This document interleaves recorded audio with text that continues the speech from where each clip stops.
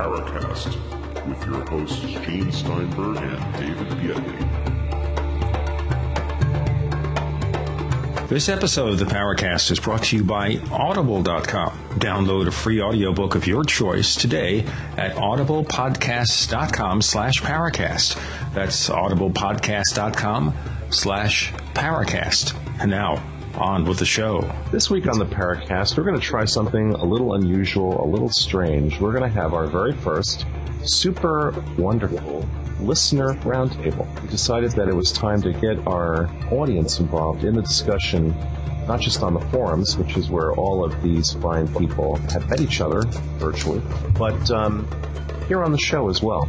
We're going to go down a little list of who we've got here, and what I'll do is I'll mention their screen name on the forum and their first name, no last names here, to protect the innocent and the guilty.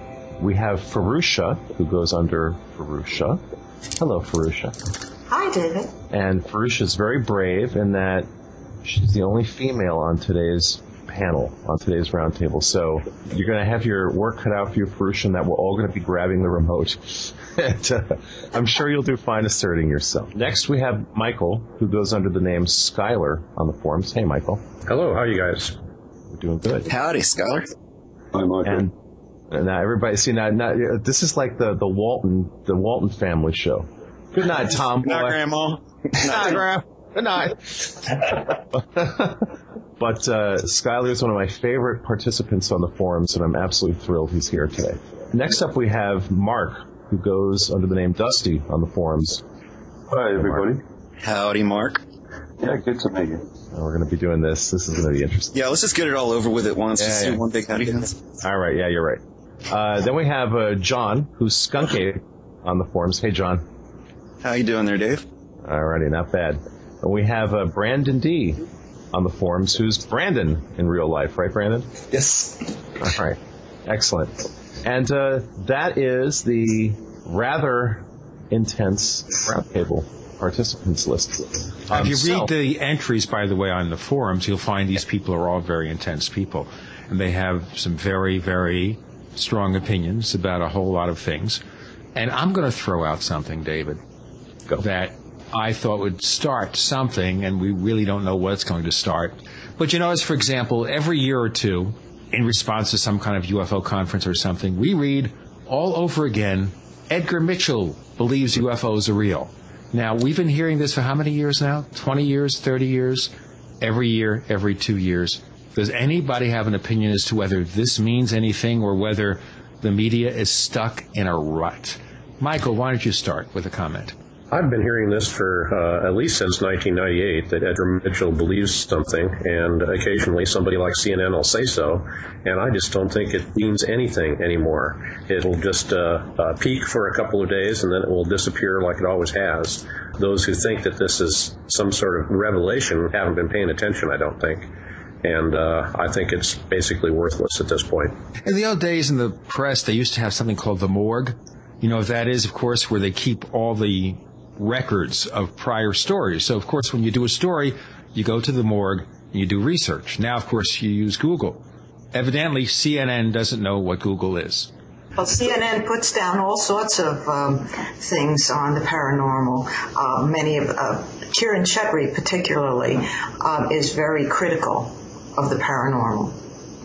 Well, it turns out that when CNN does a news report on any of these topics, they usually do instantly bring in the curtain of laughter. It's almost as if that was some sort of policy on the part of CNN, or just even on the part of the mainstream media.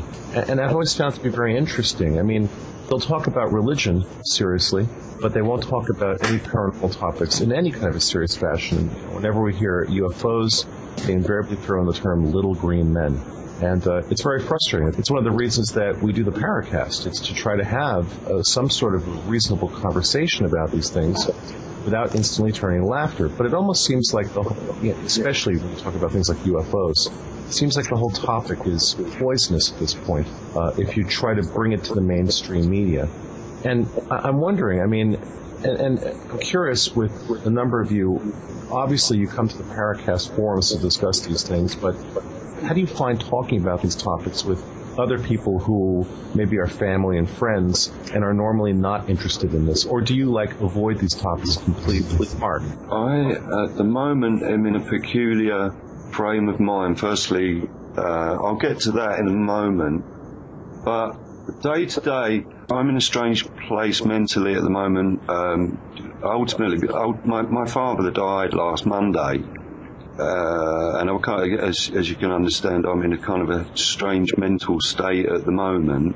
But historically, personally, I have not ever felt any need to disguise my true feelings about what I've experienced and my opinions on any topic to do with the paranormal. And my education in anything in this field is, I have read many books since childhood, often from my father, that he had lying around, books that you would all know, things like stuff by Charles Berlitz, the Philadelphia Experiment, and I think von Daniken, Lyle Watson, much of that.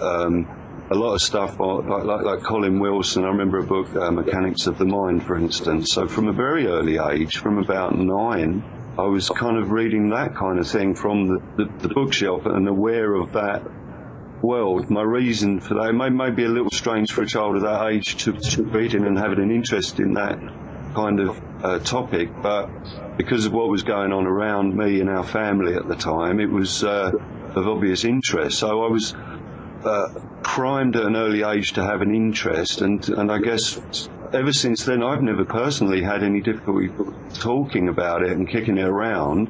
And I think I'm not the best person to ask, maybe because I have no problem talking about it. I see the difficulty people have with the topic, and see the difficulty with the media and its level of seriousness with anything to do with this, but whatever agenda that is behind that, we can all kick that around for sure. But my opinions change with the wind, quite honestly, and I find flexibility with the whole thing and not sticking to any sort of dogmatic attitude is more helpful for myself. Okay. Brandon, what about you? Do you talk about this stuff with friends and family? Definitely not with my family. They're all pretty strong Christians, and I don't think they would even really acknowledge that any sort of thing like this would go on.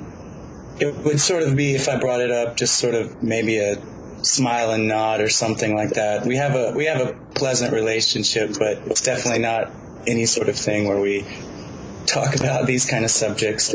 I don't think I really have a problem talking about it. It's more just I never sort of volunteer it. If somebody were to come to me and ask me, I'd surely talk with them about it. Mm-hmm. John?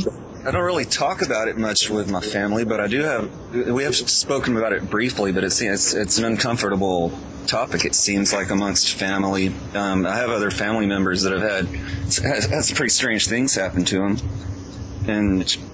But we've talked about it as much as it took to communicate that something weird happened, but never really, had a long discussion about it.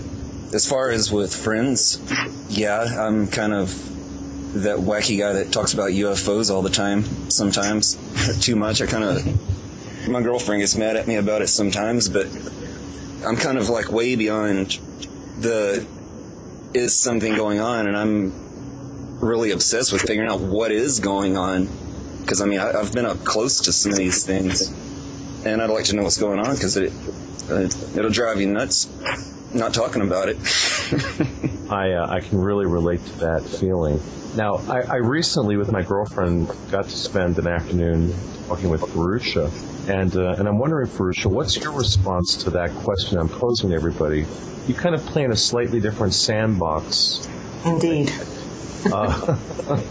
So let's just talk about the UFO topic. I mean, did you grow up in a situation where, like with your parents or with family and friends, this was discussed, or was this something that's lived in the closet? Well, I think that with my family, I had a very small family, basically my mother and my father. And my father was extremely psychic in a variety of ways. He knew things ahead of time. Every time he would go down to the Jersey Shore, the first money he put on a wheel, he would always win. He saw dead people, and I try not to see dead people. Although I do sometimes end up communicating with them. My mother, on the other hand, was a believer. She went to spiritualists with my grandmother and my godmother, my aunt. And so I guess I grew up in a situation where it was very much accepted. I have problems with the word belief because sometimes it implies more than it means. Please expand on that idea that belief has a deeper meaning. Belief kind of, to me, indicates that, you're just blindly having faith in something that you have no basis for. People will say, do you believe in flying saucers, or do you believe in UFOs? And, it's not a matter of believing in them. It's a matter, if you have evidence, if you've seen a UFO yourself, and so forth. It's not just a belief. A belief could be maybe that you believe that it's probable that there's other life in the universe. That would be a belief. I believe it's probable there's other life in the universe. But there's no point in believing in UFOs in the sense that I mean. Am I making myself clear? I think absolutely. It's funny, when people ask me if I believe in UFOs, my standard response now is I look at them and I say, do you believe in cars? Precisely. What? I said, well, do you believe in cars? And they'll say, well, yeah, there's one that's going by right now outside the window. And I go, well, once you've seen a couple or a few UFOs, that question will have that same meaning to you.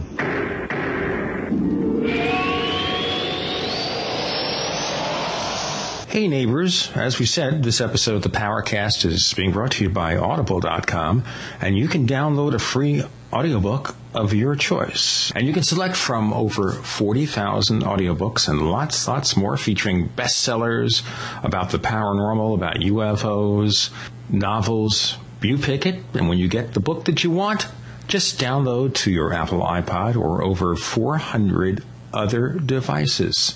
All right? You can download your free audiobook today at audiblepodcast.com/Powercast. That's audiblepodcast.com/Powercast. This offer only good for USA listeners. Gene and I love to hear from our listeners. If you'd like to share your thoughts with us, send your messages to news@theparacast.com. That's news@theparacast.com. And don't forget to check out our website at theparacast.com, where you can download past episodes of the show for free and visit our dynamic discussion forums. Also, please patronize our sponsors. Tell them that you heard their ads on the Paracast. They'll appreciate it, and we will too. Are you ready to order the official Paracast t-shirt? You asked, we answered. We're now taking orders for the official Paracast t-shirt. It comes in white, 100% cotton. The front of it features the same logo that we have on our community forums. On the back it says, separating signal from noise. It's just $14.95 plus shipping in your choice of sizes. To order the official Paracast t-shirt, here's all you have to do. Visit our new online store at store.theparacast.com. One more time, that's store.theparacast.com. You can use a major credit card or PayPal to place your order for the official Paracast t-shirt. Hi, this is Bud Hopkins, and you're listening to the Paracast with Gene Steinberg, David Gedney, and I completely, enthusiastically endorse this program. It's an absolutely great program with opportunities to stretch out and talk. David, before we believe in cars, before we believe in airplanes, and before we believe in television sets, we do believe that we're talking to Fahrusha, Mark, Brandon, John, and Michael, and having a special listeners roundtable. Well, I thought you were going to say, do you believe in Beatles? I believe in all kinds of Beatles. It's a little John Lennon reference there, but whatever. Okay, it was, I think, lost on you, Gene. Nothing is lost on me. I came within one day, ladies and gentlemen, I came within one day of talking to John Lennon. Cool. John Lennon saw a UFO on my birthday. Gene? Mm-hmm. Gene, can I just got to tell you this one? I'm full of these, by the way. I used to own one of George Harrison's tour jackets, and I sold it at an auction for £1. Why? Because I didn't know it was his at the time. I found out later. Oh, that hurts. It does, yeah. May I ask a question to Fahrusha? I was wondering with your family how it seems like they both had sort of a psychic history. Is this some sort of thing that passed down your family? Like maybe your grandparents seemed to have some sort of ability, and did it seem to be a generational sort of thing? I didn't know my father's parents that well. In fact, my father's father had passed away before I was born.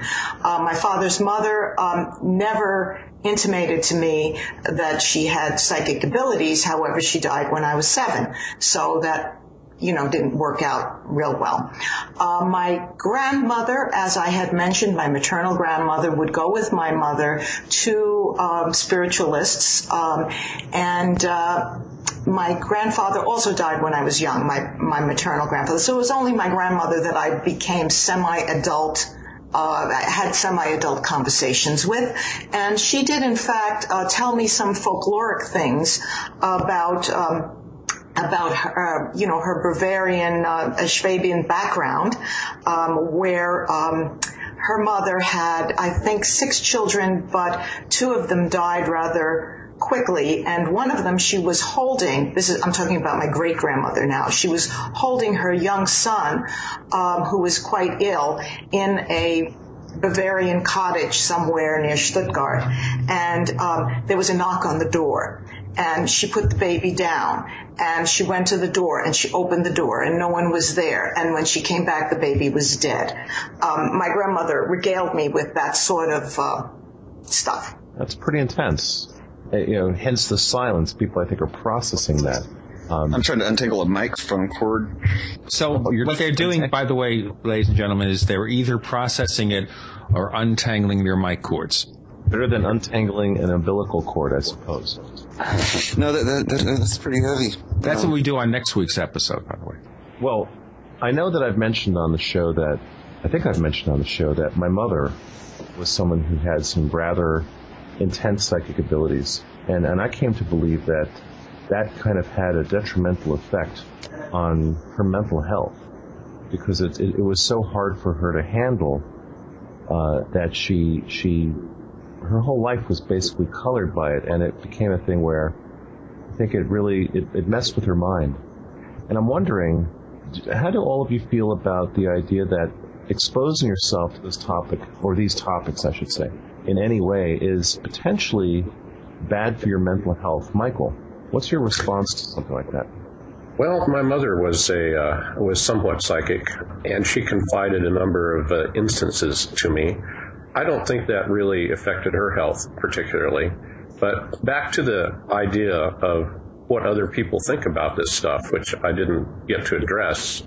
My house is kind of odd. My house is full of UFO books and books on psychic phenomena and books on religion. There are alien statues, alien heads on the bookshelves. There's pictures of UFOs on the wall, and nobody will talk about them.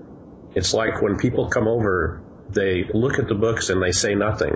It's not quite that they are whistling past the graveyard. It's like they take an active disinterest in the subject and don't ever bring it up. And I think that is just extremely odd. And it's to the point where I simply don't discuss these kinds of things with anybody else because of their active disinterest.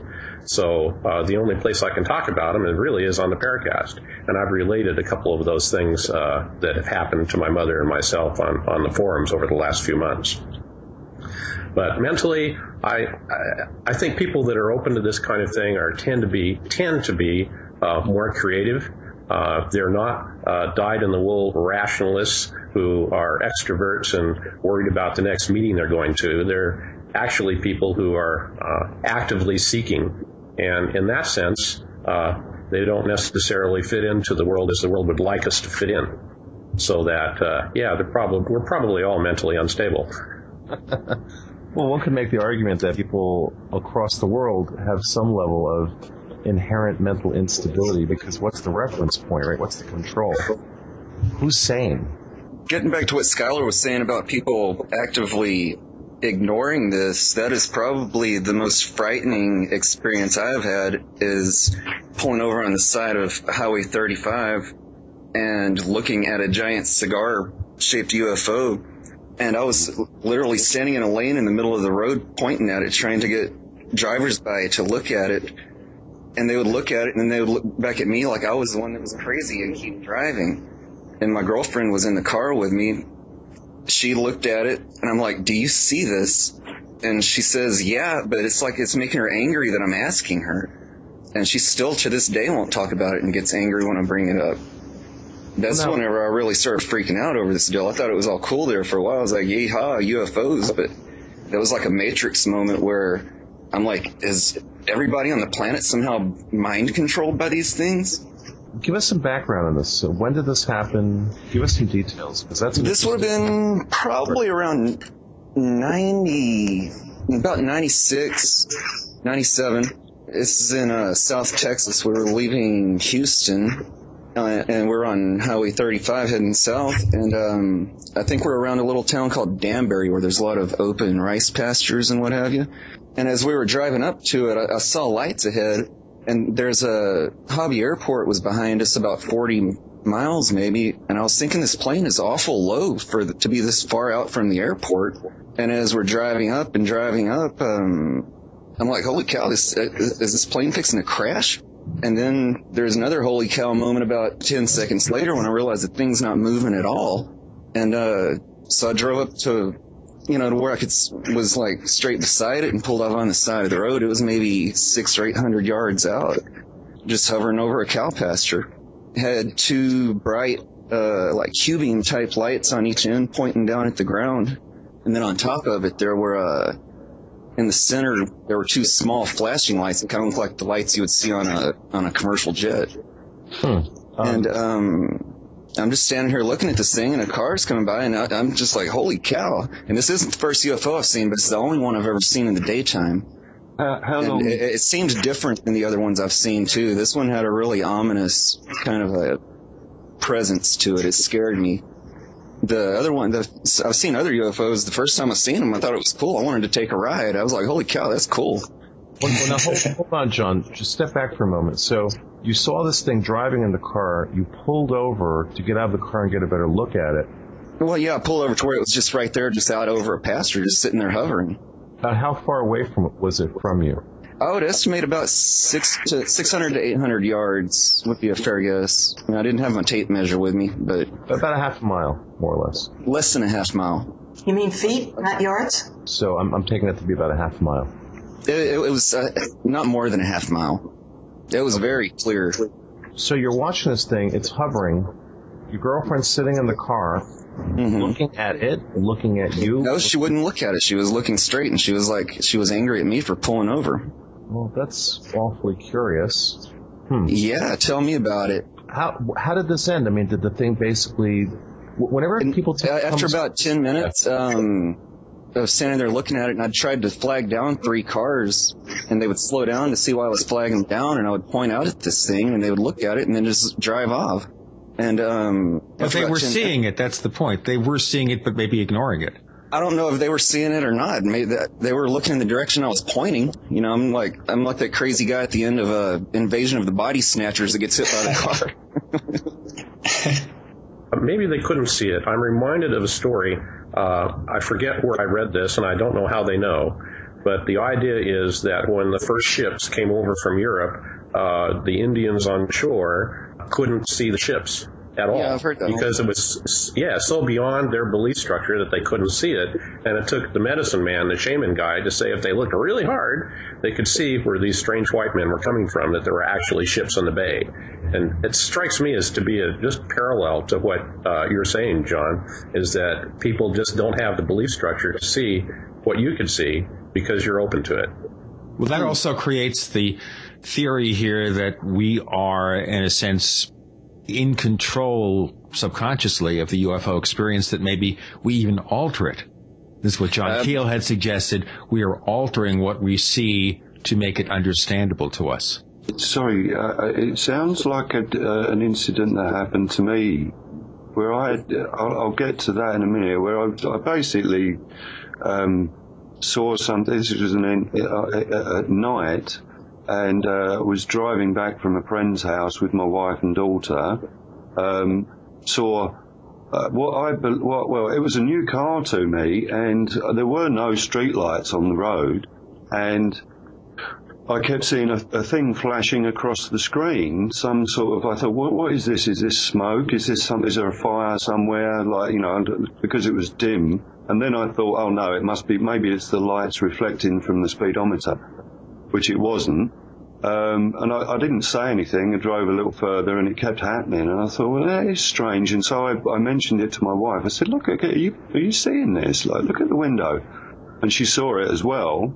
And then as we came out from under a bunch of trees, it opened out a little to fields. And there were cars passing. I mean, it was fairly late at night, but there were a few cars around going both directions. And as it came out to the open land, I followed with my eyes this beam of light going across. It was a beam of light, if you will, going across the screen, and then followed where it would go across the road to the field, and it was above the field, and it was a circulating array of lights, much like a clock face. There were 12 of them around a central single light, and I couldn't believe my eyes, and it was, and I didn't say anything, and carried on driving and watched it move around, because it did move around, but it was basically tracking the car, or it felt like it was tracking the car. And I was so flabbergasted, I then raised my voice to my wife and said, look at that now, over there now, which she did, and she saw it, and it's like, what on earth is it, And eventually, I pulled over to the side of the road, got out of the car, and much to her annoyance, she was screaming at me not to get out of the car, but I did, and stood at the side of the road, and cars passed, and I pointed at it. The cars slowed, they looked, and carried on. But I, like you, I was utterly flabbergasted at the reaction of the people. All I would, in that situation, putting it down to exactly what you said about being like, hey, look at that crazy guy standing there pointing in the field, and oh yeah, there is something there, but it's late, I need to go to bed, and I just can't be bothered. And you don't know, well, certainly in this probably to get on and watch American Idol or something. Yeah, you never know. You don't know what's going through their heads. I'm not shooting you down, because ultimately, with the ultimate end of this tale is that I stood for longer and watched these lights move around like you, probably about, well, no, not actually that far, about 300 feet away from me. Mm-hmm. Rotating, I guess the diameter of it would have been about 30 to 40 feet, and then it zipped away across the field, and I was like, man, this is not right. This is just not. I can't believe what is going on, and I am standing here. I hadn't been drinking. I was perfectly straight, and this was happening, and my wife was shouting at me to get in the car. So I watched it for a little longer, and then watched it move across the fields, and then went out of sight. I then get back in the car, drive up the road. As it terminates near the M11, and as I just went under the sort of road underneath that, it comes out onto another strip of road where there is a facility. It's the Human Genome Campus. It's just outside, I think it's in a place called Sawston, near Cambridge.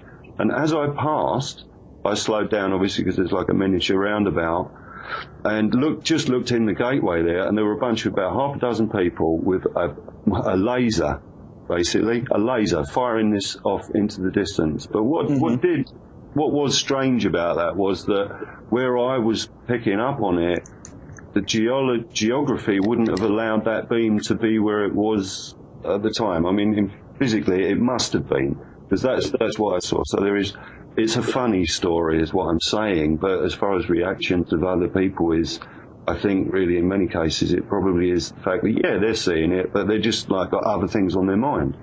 So maybe they don't take UFOs very seriously.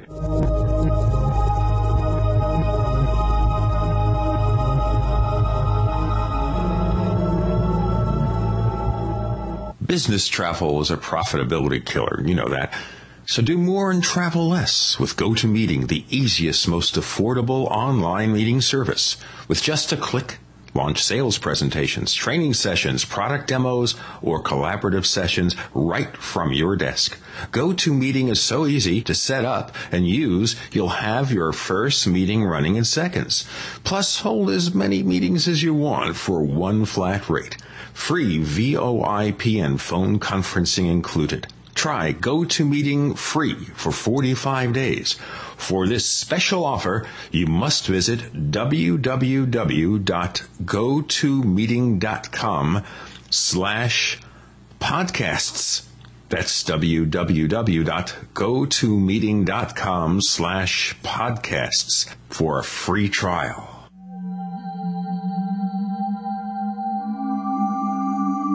You've entered another dimension. You've entered the Paracast.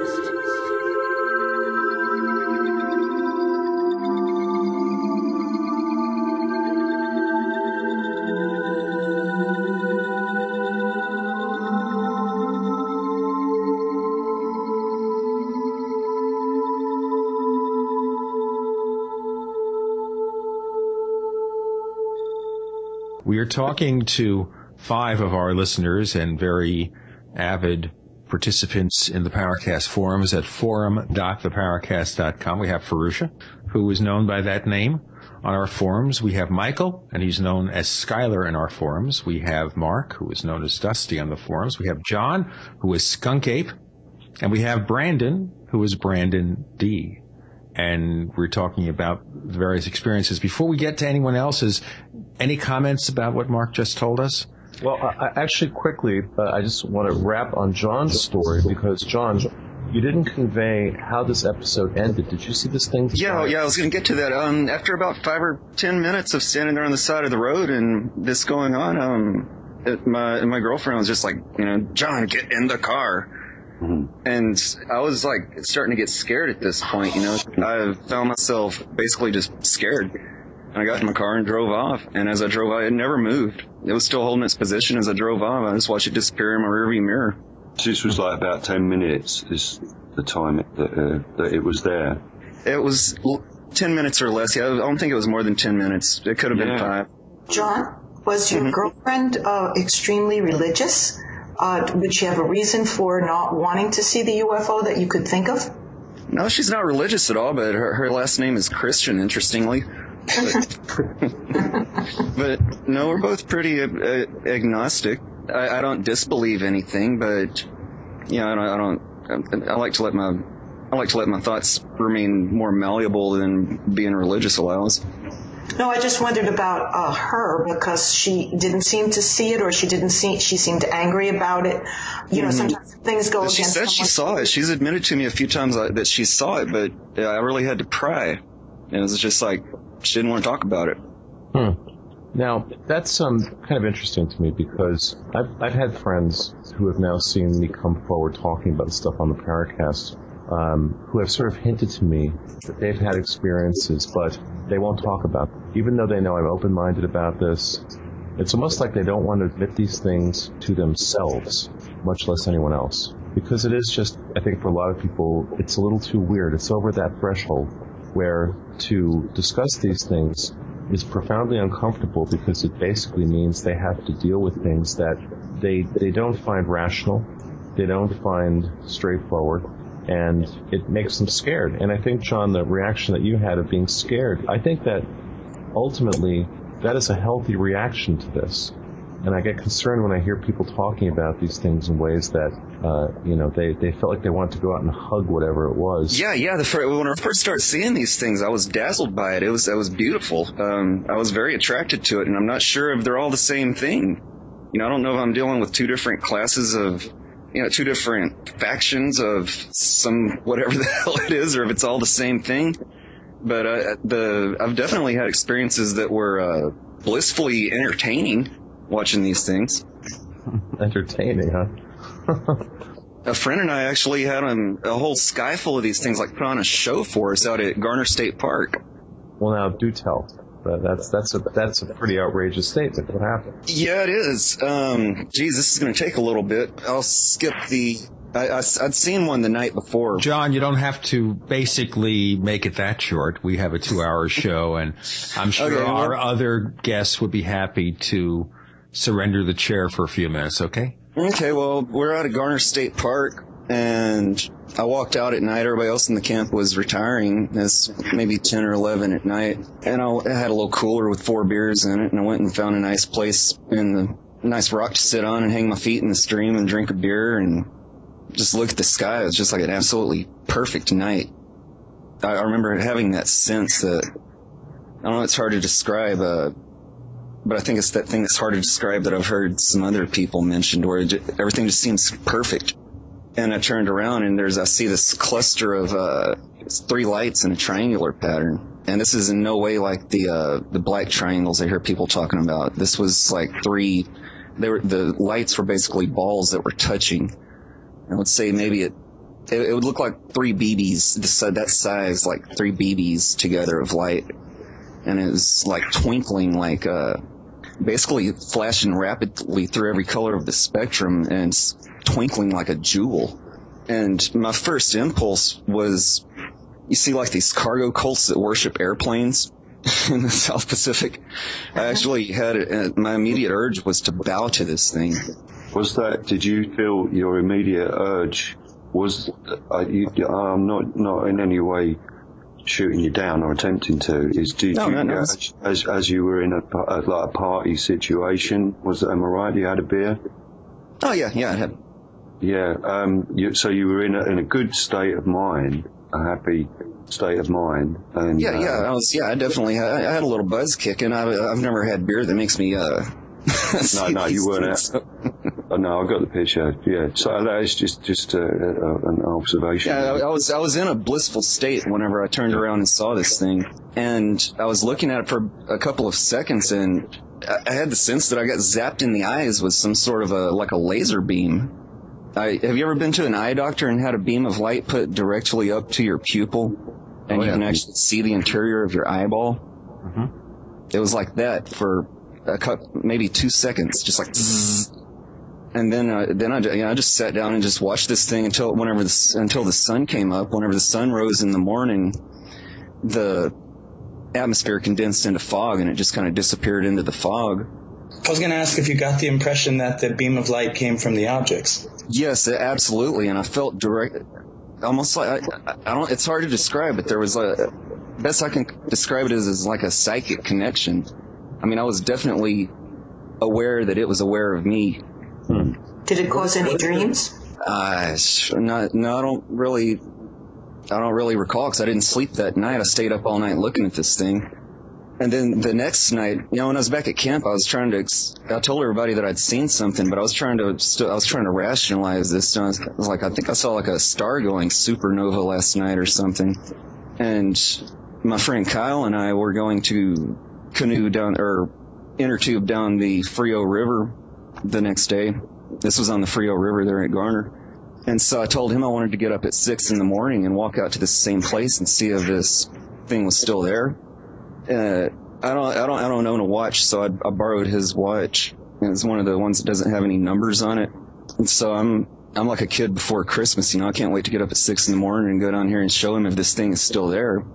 And so I wake up and I look, and the hands are both, one's up and one's down, like 6 o'clock would be. And so I go and wake him up, and we hop up and grab inner tubes, and I take him out to this place where we're going to wait till the sun comes up and jump in the river. And we get down there, and Kyle's like, damn, I don't feel like I slept at all. And he rechecks his watch, and it wasn't 6 a.m., it was 12:30. And so he's pissed, he's like, God, I slap you in the face. And like right about then, this thing comes whirling up over the horizon. Whenever it moves, it appears to be a tetrahedral configuration of rapidly blinking lights.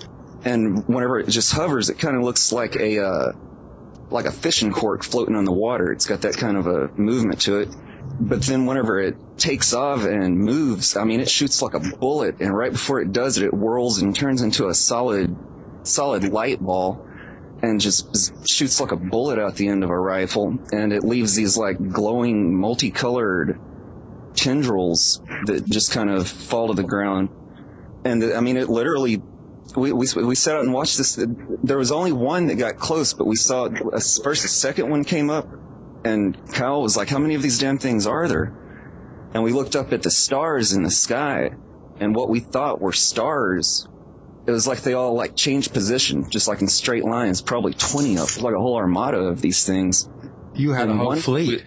Yeah, and the one that was getting close to us, it flew down and landed on top of, there's a big prominent rock formation there that they call Old Baldy, and it landed on top of that thing. And whenever it was landed, it looks just like a two-dimensional orange triangle.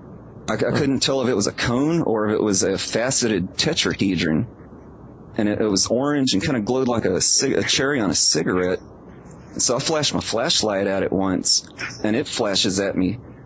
And then I flash at it twice, and it flashes twice. And then Kyle, like, grabs the flashlight out of my hand and pushes me away and is like, cut that out.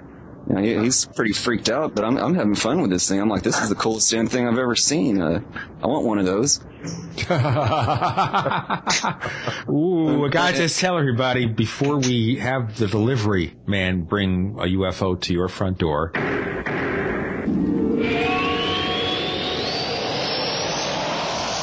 Fate magazine is proud to be celebrating its 60th anniversary and its 700th issue.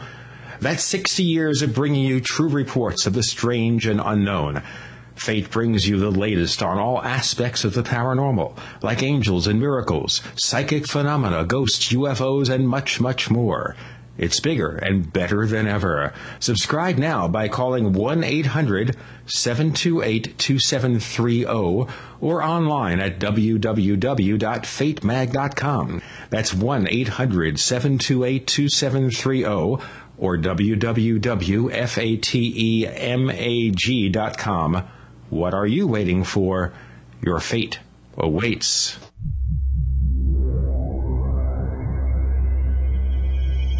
You've entered another dimension. You've entered the Paracast.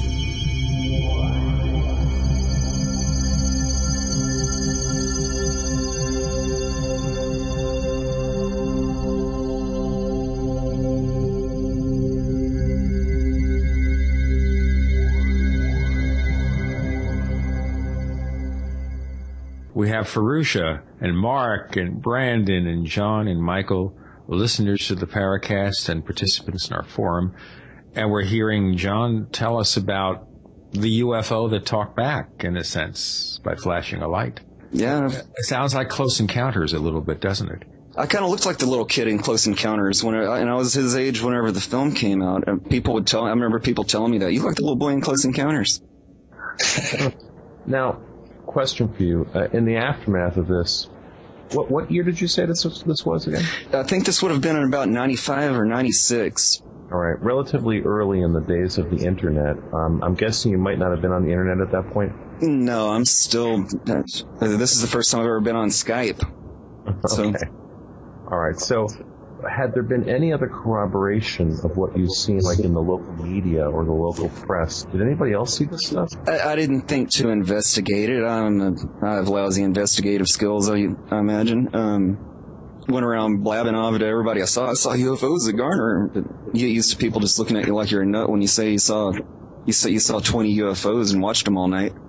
Well, I guess what I'm asking, so you didn't look into whatever had been potentially any other corroboration then, but how about subsequently, like, recently, certainly things like the New Fork database is something that can be searched. I mean, there are some databases of sightings reports that you can go look at. Have you made any attempt to see whether... No, I don't guess I have. It kind of crosses my mind that if I wanted to, I could probably go back out to the same place and it would probably come back. If I was in the... That's what I was going to ask. Is it far from you, John? It's about 4 or 5 hour drive, yeah. Oh, right. Okay. It's out in the middle of the Texas Hill Country with the granite hills. Curious. Well, certainly on the show we've talked about the idea of being able to have some sort of repeatability of things. And like we know, Ted Phillips is down in this Marley Woods location where supposedly there's a large amount of activity going on continuously.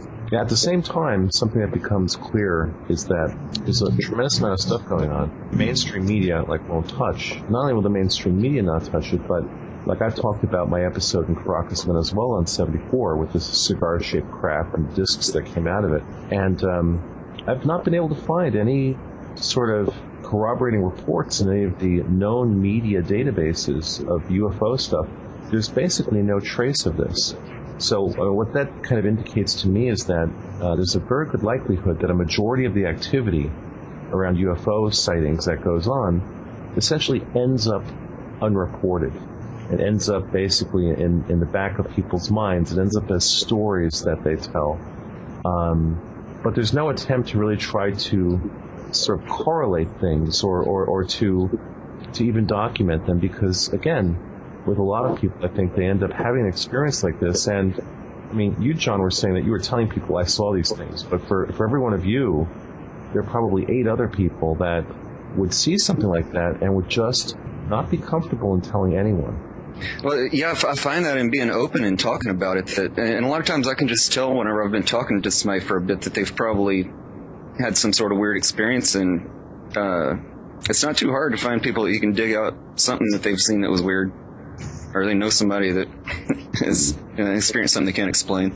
Well, now let's talk about that more directly, and I want to ask Michael a question. Michael, elaborate for us. You say that you've talked about on the forums some of what you've experienced in terms of personal experiences. One of the topics I did want to talk about with the Roundtable today were personal experiences. So assuming that not everybody who listens to the show is on the forums, because we know that's not true, recount to us, if you would, one of the most interesting experiences. I haven't had very many. I've never seen a UFO. But in terms of personal experiences, I very definitely had a precognitive dream a few years ago. There's just no doubt about it at all. I dreamt that I was stopped by the police on the way to work. And in my dream, I saw the cop car and the blue lights. And the next day, it happened to me. And interestingly, I talked to the cop. The cop had stopped me because I did something wrong, but he didn't give me a ticket. And I said, I dreamed about this last night. And he just didn't want to hear about it. He kind of laughed and chuckled and put up his hands and didn't want to hear about it at all, which I thought was kind of odd. But the experiences I talked about were relating to my mother, who was kind of psychic, and she related a couple of interesting statements to me. In one case, she grew up in Gunnison, Colorado, which is on the western slope of the Rocky Mountains, and when she was an adult, she moved down into the big city, into Denver. And my grandfather, her father, was an MD, and he was quite ill at the time, and my mother was staying at the YWCA, which is a very communal environment. And one day, a voice was heard that said, "Poor Hopes, I need my medicine."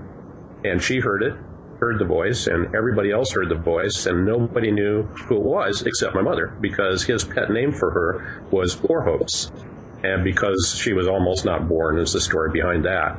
And she was able to get him his medicine, and everything was okay. Now, this was corroborated by the other women in the dormitory at the time, and I always thought that was a very interesting story, and that she confided in me.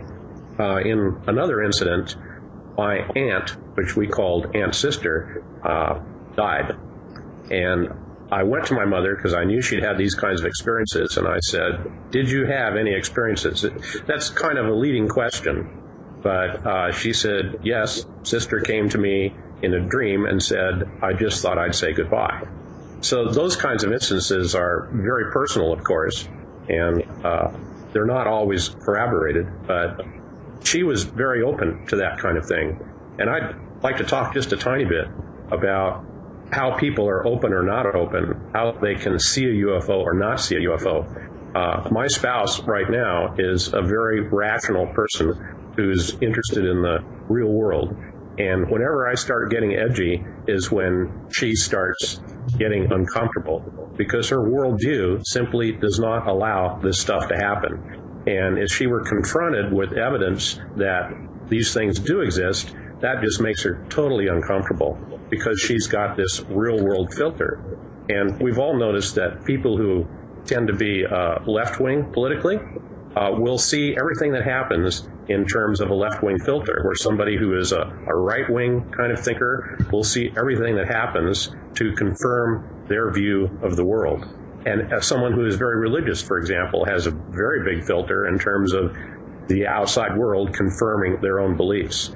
And I just have this feeling that only people who are open to this kind of thing have a hope of having these experiences, and people who don't want to are not going to, because it would be too devastating to them. It's hard to admit that everything you know may be wrong. Well, sadly, you just brought up the name of a book by professional moron Lloyd Pye. Really? Lloyd Pye has a book called Everything You Know Is Wrong? Yeah, he does. We can start with that little skull that he's been, marketing. Yeah. I was going to say, did he rip that off from the Book of the Subgenius? Because I just did. Lloyd Pye is not much of an original thinker. I hate to be going on the personal attack here, but it's very possible. Fahrusha, I want to ask you, when we met, you intimated that there was some interesting UFO-related experiences in your life, and I'm going to put you on the spot here. Sure. That's what I'm here for. All right. Would you convey one of those experiences to us? Well, there have been a number of experiences, some of which I know are definitely UFO. And then there are others in, as you would probably say, the gray area. So I'm going to start with what I know was definitely a UFO experience. And it happened to me when I was in my early teens, maybe 12. And I was coming home from a drive-in movie with a friend and his family, his parents, and I was sitting in the back seat with him, and the parents were in the front seat driving, and we thought it was in northern New Jersey in a lake area, and there had been an accident several weeks before where a couple of young men were killed. And when we saw a bunch of people on the road at the entrance to this lake community, we immediately thought that maybe there had been another death by auto or bad experience of that nature. But we were flagged down by people that we knew that was on a bridge where teenagers hung out, mostly older than myself because I was pretty young at the time. And we got flagged down. And we stopped, and the mom said, "Oh my God, I hope nobody got hurt." And I just remember her upsetment with being flagged down, particularly.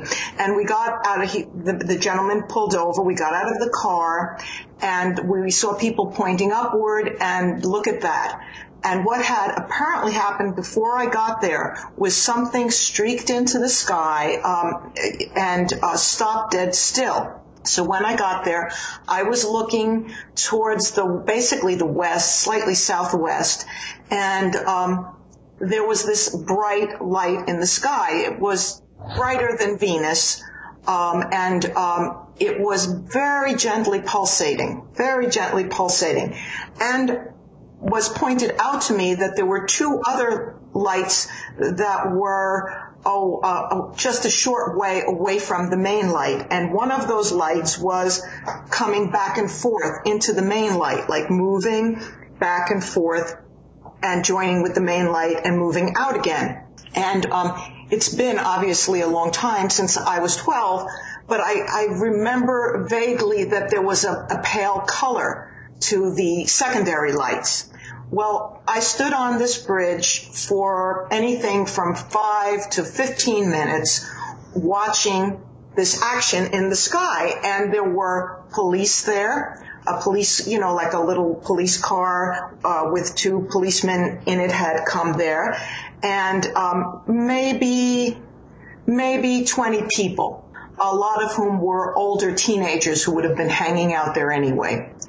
And they finally, at the end of the time, several minutes, both secondary lights moved back into the bright major light, and the thing took off if you would have blinked, you wouldn't have seen it take off into the southwest. It was in the west-southwest, and it took off into the southwest. And that was gone really quickly. It was gone like a flash. If you blinked, you wouldn't have seen it. Now, interestingly about that, people that night were marveling over it. They all saw it. Nobody couldn't see it.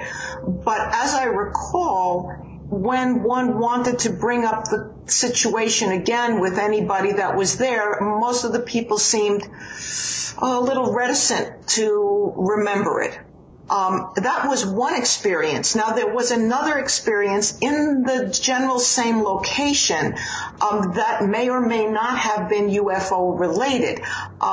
It has been remarked to me when I mentioned this to other persons that it might have been like a cover memory or something like that. I was like hiking in the same area on Green Pond Mountain, and I was in the valley nearby Green Pond Mountain, and I was younger at the time. I was about, I'm going to say 10, 11. It wasn't too distant time-wise from the experience. It happened, fairly immediately before. By that I mean maybe a year before. And we were hiking, myself and 2 or 3 other kids of similar age. And we were familiar with this area. We went there all the time. We walked around all the time. And there were no buildings on this part of the valley next to Green Pond Mountain. In the distance, there was a Girl Guide camp. But we knew that was private property, and we never went there. We were good kids, I guess. Well, we were walking in a place where we had been before, in a marshy, slightly wettish ground, but not a sponge, not completely wet. Just a wet, low-lying area. And we saw a house that was never there before. And it was a human-sized house, but a very small house. And it was like a little cottage. And we walked up towards it, and we all stopped fairly simultaneously. And we looked at it, and I remember noting that there were oddly lace curtains in the window and no roads, no perceivable way that any vehicle could get up to it. And all of a sudden we looked at one another and we ran like the dickens out of there. And we mentioned it directly afterwards, but we didn't really talk about it a whole lot over the course of the summer or when we did other things. We talked about it directly afterwards, and then it was like a frightening. We were kids, it was kind of frightening. But the one thing that we all sort of agreed upon, it was like our idea of where the witch in Hansel and Gretel would live. It was like living a fairy tale. Yeah, it was a little like living a fairy tale, but it wasn't ornate. It wasn't like a gingerbread house or anything like that. It was a plain wooden structure, painted, and it had lace curtains in the window. And it was so bizarre because we'd been there before. We'd never seen it before. We'd never seen any buildings in there before. It was a long time before I would ever go back there. I wanted to ask you about the aftermath of this, but we're going to split. We're going to leave a cliffhanger for our listeners. Hey, let's leave it with, Fahrusha, I've had almost an exactly similar experience, but it was a house, it was Jason's cabin from Friday the 13th instead of the witch's house. Oh boy, this is going to be just fabulous.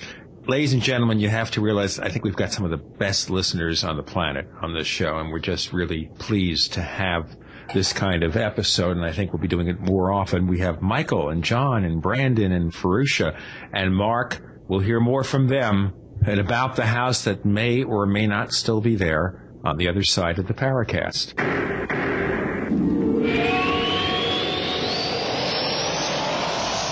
Ray Perkins, a reclusive veteran burned out from the Gulf War, lives tortured by relentless, perplexing nightmares. Nightmares of a horrific battle in deep space and of a mysterious woman suffering in agony for her devastated world. A woman not yet born, calling across centuries to him.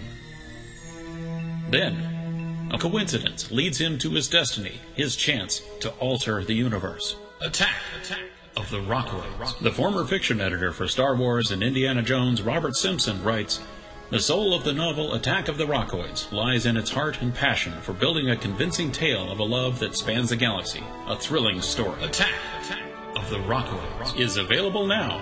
Read a sample chapter and get a special discount off of the cover price at our website, rockoids.com. That's ROCKOIDS.com. Attack of the Rockoids, a novel in the grand science fiction tradition. Hi, this is Bud Hopkins, and you're listening to the Paracast with Gene Steinberg, David Gedney, and I completely, enthusiastically endorse this program. It's an absolutely great program with opportunities to stretch out and talk.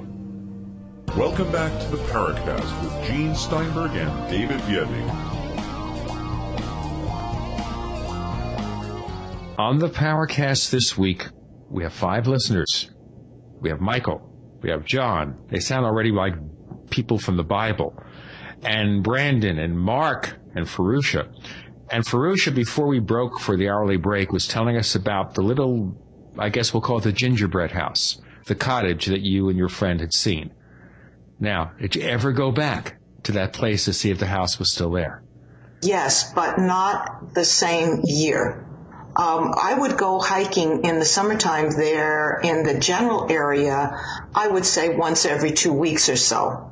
And I kind of avoided that specific area for a while. But interestingly, I have looked the place up recently on Google Maps, and I could see that unlike much of the area around it, the place which I believe is the place that this house existed is still not built up, is still not, constructed upon.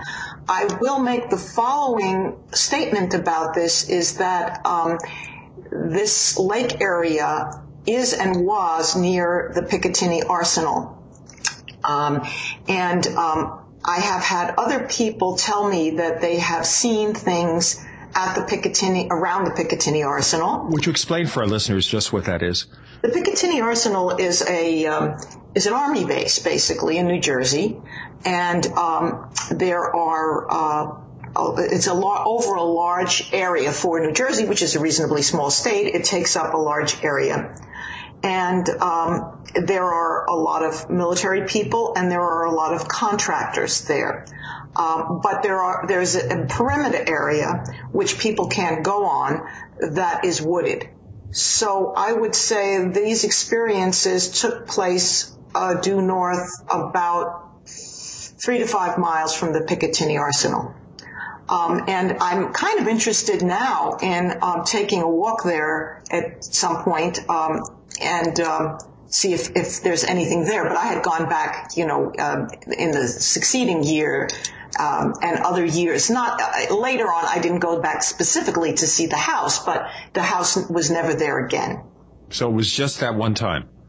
Absolutely. Absolutely. And what was also interesting about it was that we all of a sudden, all 3 or 4 of us stopped dead still and looked at one another and ran. I know exactly what you're talking about. Well, you were saying, John, that you had something similar to this happen to you. Well, yeah, we had woods in the house. There's a large patch, a couple 100 acres of woods by the house I grew up in, and we were kids. We had trails. We'd go out with machetes and cut trails. We had little rabbit holes and trails cut through the woods, and we were walking through an area that we'd already previously cut a trail through, and there's this little rinky-dink like wooden shack there, and there's an axe leaning against the wall. And I was with my brother and 2 other friends, and I remember saying, "That's Jason's house," and we just turned around and hauled ass and ran, and never went back to that area. All right. Before I don't know why somebody would have thrown a wooden. In hindsight, I never thought about it until Fahrusha was talking here, but I don't know if that's some sort of a common template for weird experiences that don't get talked about much, but. Brandon, I'd like to ask you, because you've been kind of quietly hanging out in the background there. Everybody's sharing experiences. Have any you'd like to share with us? Yeah, I've been trying to think of which one would be a good one. I was thinking, since John described that object that moved sort of like a cork and had the spotty lights, I had a similar experience that I actually did report to the UFO Reporting Center, but this was only about a year ago, I guess. Me and my girlfriend at the time were going to a restaurant, and we had reservations for 7:30 p.m., and we were running late, so luckily I happened to know just about exactly what time it was. It was probably a couple of minutes before 7:30. And we were driving along, and as we were driving, the area of Houston I live in, it's definitely urban, but a lot of trees. And I'm always looking around in the sky and stuff like that. And I drive along, and I look off to my left, and I see this bright light in the sky, and I sort of bring it to my girlfriend's attention. Like, isn't that strange? Look how bright that is. And she says, just keep looking at the road, because I was just staring leftward instead of looking at where I was driving. So I go a little further. I turn left onto the street up ahead. So now it would be, in front of us, and this light is sort of off in front and a little bit to the left, and it's gotten significantly brighter and bigger, but now it's lights all over it. And my eyesight is really poor. And as I'm looking at it, the only thought that goes through my head is, damn, that airplane has a lot of lights on it.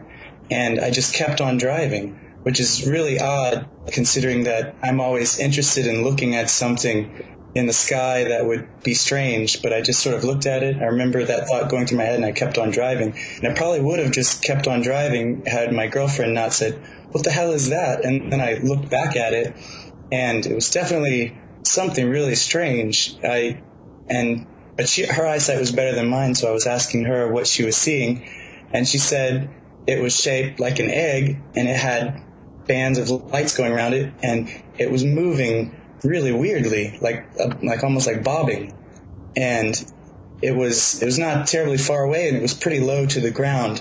And I'd say it wasn't quite night. It was, sunset where the sky is dark, but definitely something black sort of casts a silhouette against the slightly brighter background. And so we got to the next light, and I said, screw the reservations, and I just turned left to follow it where it was going. And I drove through the neighborhood to try to get to where we could be right beneath it, because it wasn't too far away. And there were a lot of trees, so I was just sort of driving where I thought it would be, just judging from where I saw it. When we got to where I would assumed we would have been right beneath it, we got there, and there was nothing there. And so the next day, I think I asked some people, where should I report this thing to? And they mentioned that UFO Reporting Center, so I put in all the details, and I sent it in there. And I thought, I'll check and see if anybody else has seen anything interesting. And it was either 1 day or 2 days prior that somebody had seen an egg-shaped object in Houston and reported it. So I thought that was pretty interesting. You live near where I grew up, Brandon. I grew up south of Houston, and I've also seen egg-shaped thingies. And so the area like Highway 36 where it cuts through West Columbia. There's all the maize fields and cotton fields. I think I know what you're talking about. A lot of people see a lot of things out there. Yeah, another weird thing is I was talking with one of my friends, and this was completely unrelated. And him and his friend described that they were driving along and they saw something in the sky, and they thought that it was the top of a building. And they're like, "Check out that building! That's really cool. It looks like a disco ball." And then they saw that it wasn't a building; it was a thing there flying on its own, a spherical thing with lights all over it. But this was many years before. I thought that was very odd. It seems like, and the thing you were describing was Texas, almost like each state has its own model. in that area right there, it's really flat too, so you get a broad. It's extremely flat horizon. This sort of underscores this idea that of these tens of thousands of reports that we hear about UFO sightings. It really seems to me, and the more time I spend looking into this idea becomes clearer and clearer to me. The vast majority of UFO sightings don't get reported. The vast majority. And based on the many that are reported, and again, assuming that we can strip out from that unexplained phenomena that are not, paranormal in nature, just that people aren't aware of what they're looking at. misidentified aircraft, Venus, so forth. If you strip away all of that, and you have, let's say, what I always come back to is the 2 to 5% of sightings that are potentially anomalous, which still ends up being a pretty big number. But then you take all of these experiences that you guys are talking about, just in terms of the UFO realm, and you multiply that by what I'm guessing are tens of millions of people who don't report what they see, or like the language barrier issue, that you have all these people in South America seeing things and they don't get reported. They don't get reported, or if they do get reported, they're only in the Latino community. They're only in Spanish language media, and that stuff doesn't make it over to English.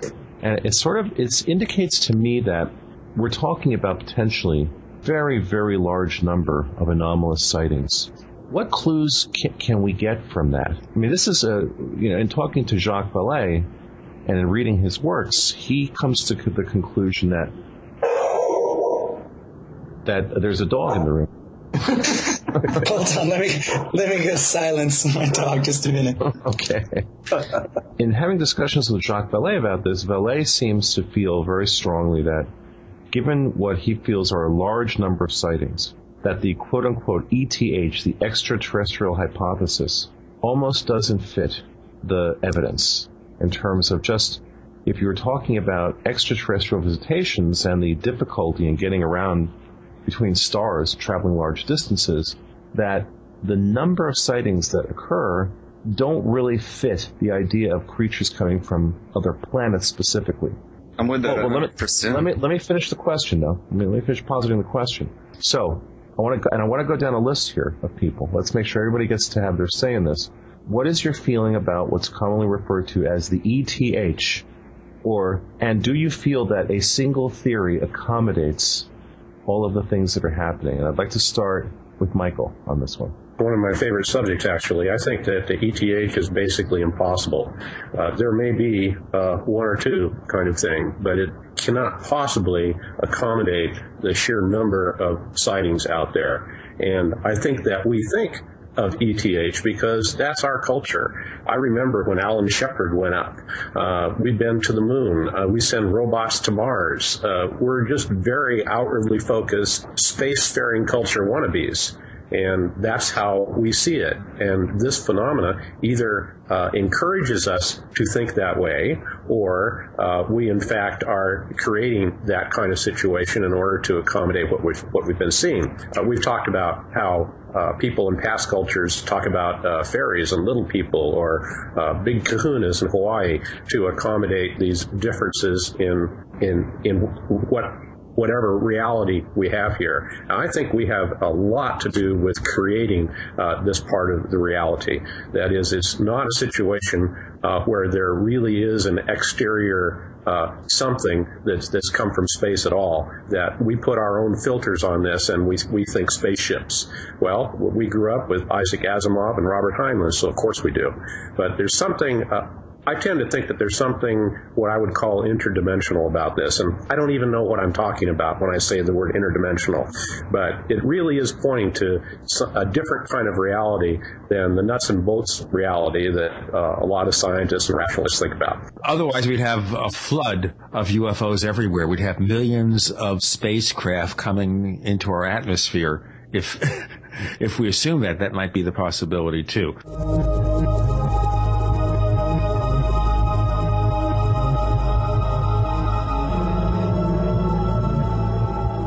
Are you ready to order the official Paracast t-shirt? You asked, we answered. We're now taking orders for the official Paracast t-shirt. It comes in white, 100% cotton. The front of it features the same logo that we have on our community forums. On the back it says, separating signal from noise. It's just $14.95 plus shipping in your choice of sizes. To order the official Paracast t-shirt, here's all you have to do. Visit our new online store at store.theparacast.com. One more time, that's store.theparacast.com.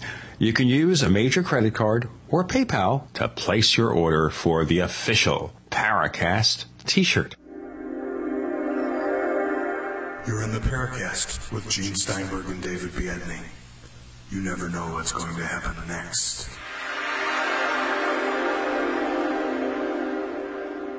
We are talking to Fahrusha, Michael, Mark, John, and Brandon, and we're trying to get their opinions about what UFOs might be. So who wants to jump in with a thought? I'll jump in here. Okay, John. Schuyler, what you were saying, whenever you were speaking of interdimensional, that's a word that I have a problem with also, because, I'm not a scientist, so I won't talk too much about it, but what I sense is that it's more like different levels of matter, and there's definitely sentient intelligence behind what's going on, some of it, but I think it's right here with us. It's right next door. It's like changing the stations on the radio whenever they come here. I don't know if you could call that interdimensional. When I think of dimensions, I think like sides of a cube or something, the flatland idea. But my sense, and it's just intuitive, is that we live with these things, and they just exist in a form of matter that our science hasn't got a grasp of, and we don't bump into it, so we don't bump into it every day, so we don't care much about it. Mark? Yeah, so many different approaches and thoughts bouncing around in my head about the whole thing. But I kind of like what John just said, that I too am not really educated in physics, so sort of layman's understanding of it. But what you're seeming to say, what it sounds like to me is like they're almost in a different time stream. If time is all, if you will, like flowing like a river, multiple rivers of time, and it maybe like a needle on a record that every now and then we skip a track, and pick up on something that's either happened previously, or they skip a track and wind up here, whether intentionally or not. Kind of see it that way. I've not had many experiences with them and really haven't focused on it hugely, though, that as to where they're from, what I'm saying.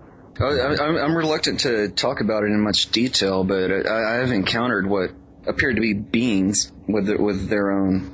It didn't seem, they didn't come down in a flying saucer and walk in the house. I didn't wake up and it was in my room. There was an overlay of, it was almost like being in two places at once, or watching two projectors projected on a screen simultaneously, and like one brightening more and one alternately brightening and dimming between two separate projections. It was not, it wasn't like the aliens came down and picked me up and took me out of the house. It was much weirder, and I really don't even know how to talk about it.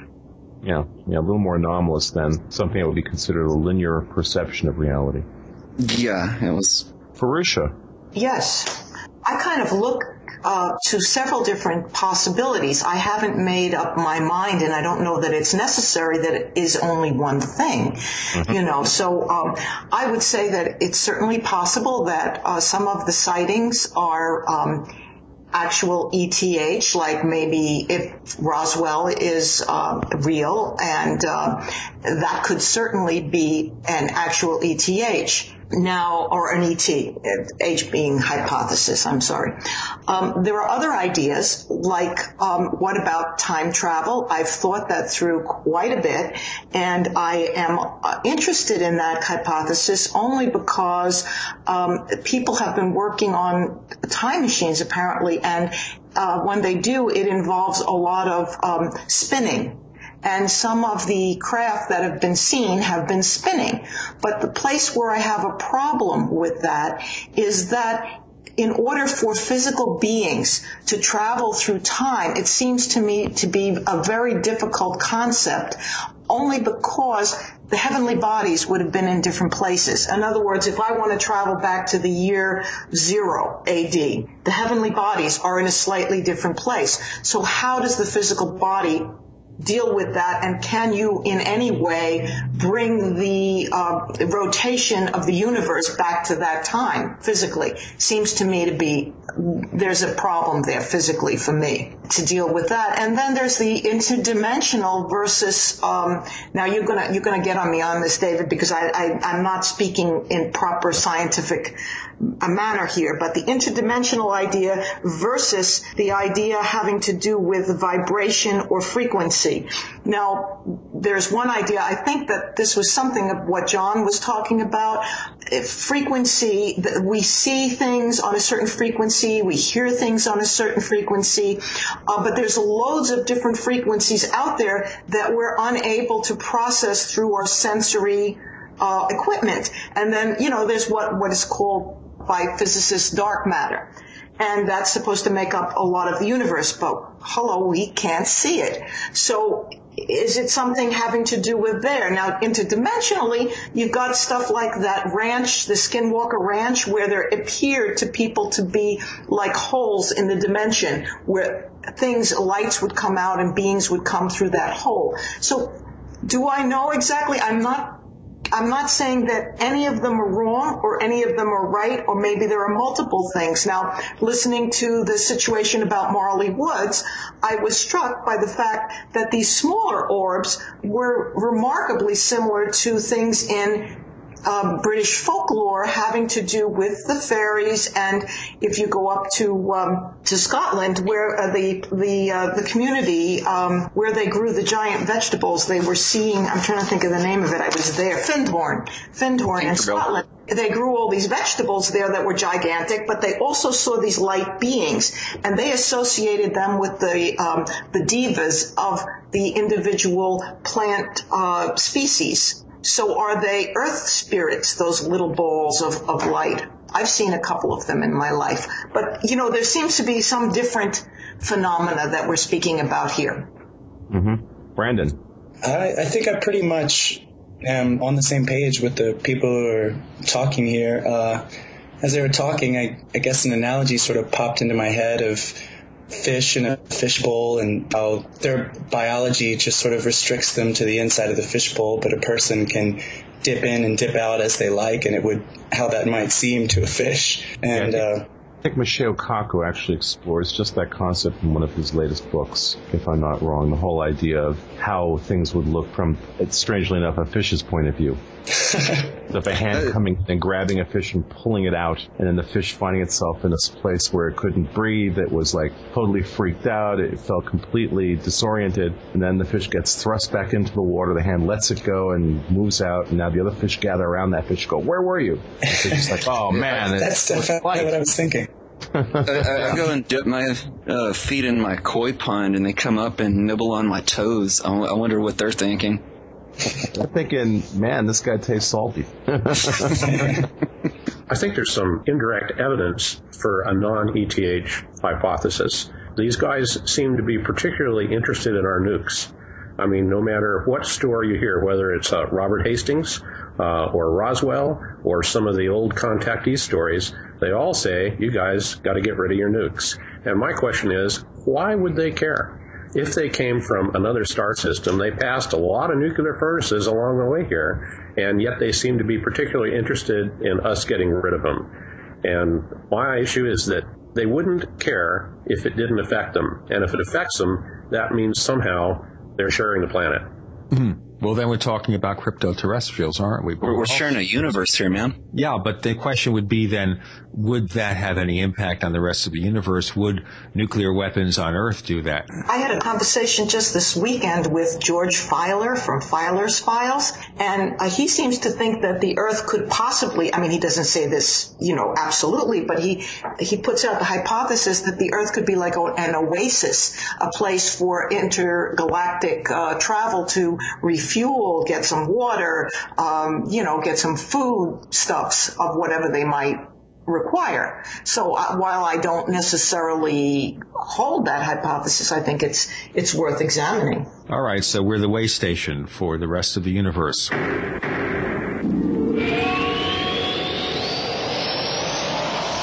We have William Burns, the publisher of UFO Magazine, on hand, and he has a special offer for listeners of the Paracast. We are offering 6 issues for the price of 5. Normally, when you send me a subscription for $19.95, a new subscription, you get 5 issues. It's our introductory offer.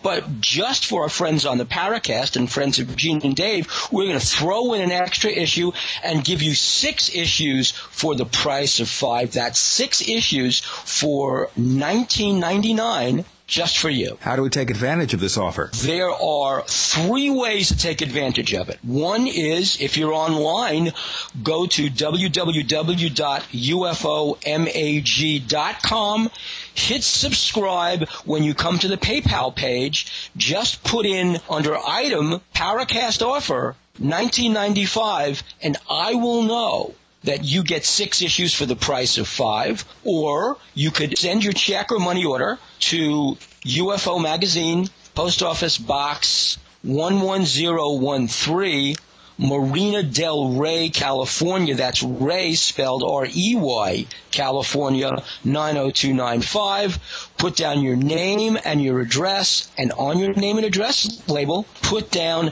Paracast offer. You can also put it on your check for $19.95 in your money order. I will know exactly what it means because I'm psychic, and I will credit you with 6 issues instead of 5 for that $19.95. Or you can call me at 1-888-UFO-6242, and I will take your name and address and your credit card and send you 6 issues for the price of 5, and that's how you do it. You're in the Paracast with Gene Steinberg and David Biedny. You never know what's going to happen next.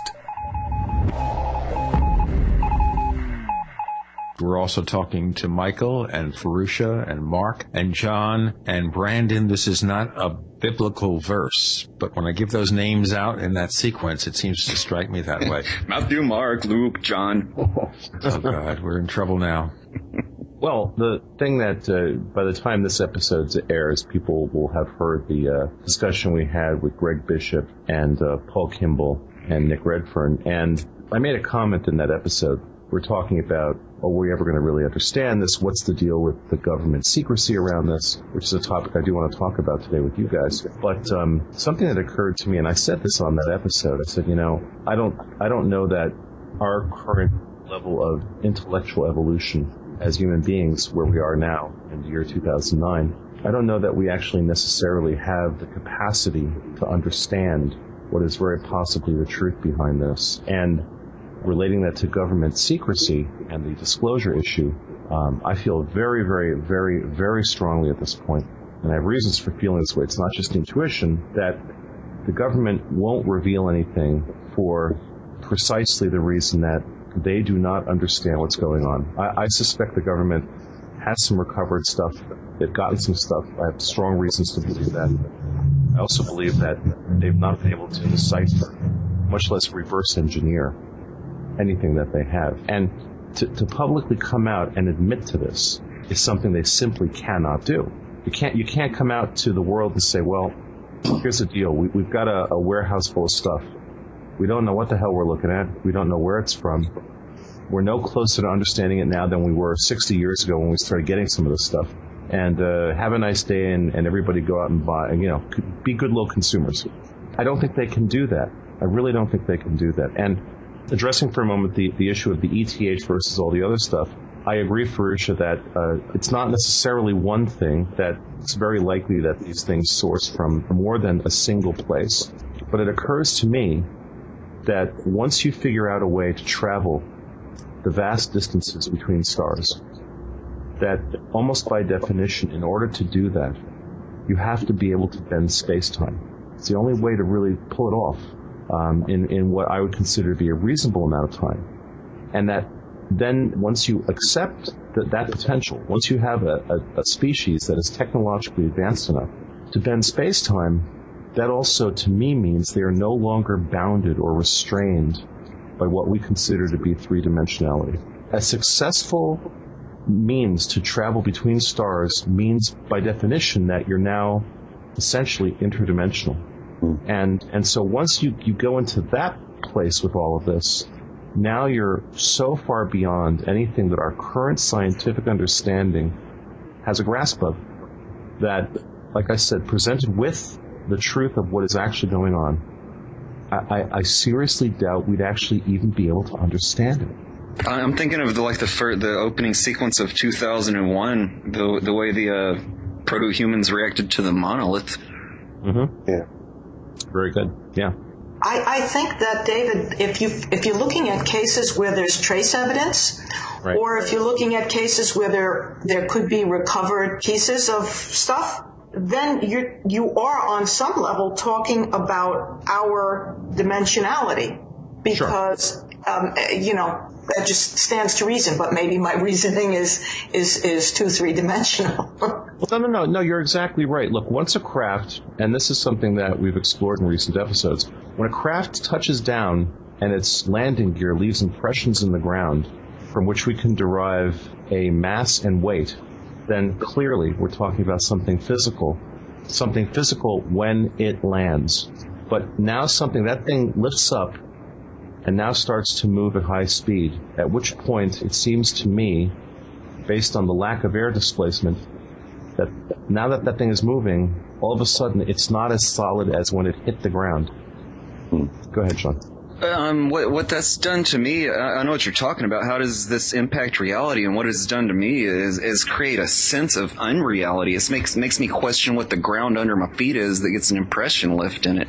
I question the entire validity of material reality based on seeing some of this stuff. Well, there is a certain, and when people start to talk about that, and this issue of like quantum mechanics, that we control the nature of reality.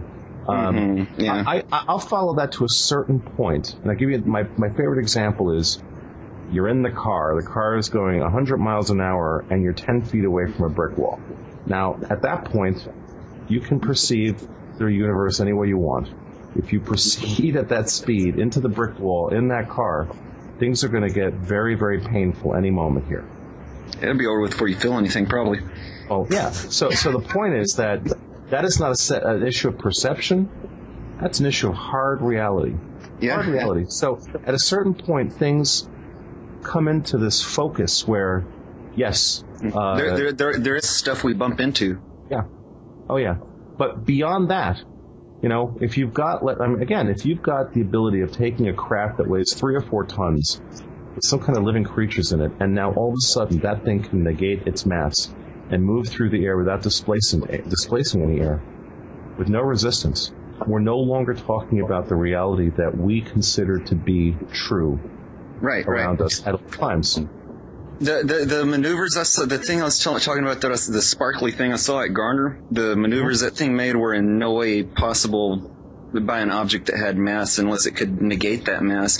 And it also occurred to me that the object I was looking at didn't have occupants in it, but that the object itself was this sentient intelligence. That's just a gut feeling. It could have had little bubble-headed gray guys bouncing around inside of it, but I didn't have the sense that it was a craft. Mm-hmm. Other people have reported that. I think part of that you have to sort of write off to just the sheer overwhelming sense of seeing something like that and not really being able to. Mm-hmm. Yeah. I don't have it. There's no way I could really. In the end, I don't know anything. I'm just describing what hit my retinas and my brain interpreted. Right. And I think that's an honest way to talk about this topic. I know that, and you guys have been listening to the show for more than a couple of weeks, all of you. When people come on the Paracast and start making claims about things, that they know what the source of something is, or they know what the nature of something is. There was that guy that came on the forums recently, this guy George Labono, and I put up with about 3 of his messages, and I just cut him off. I couldn't take it. I realized I was being sort of reactionary to him. And since then, he's emailed both Gene and myself trying to be very reasonable, very rational. For some reason, he desperately wants to be on our forums. I don't know why.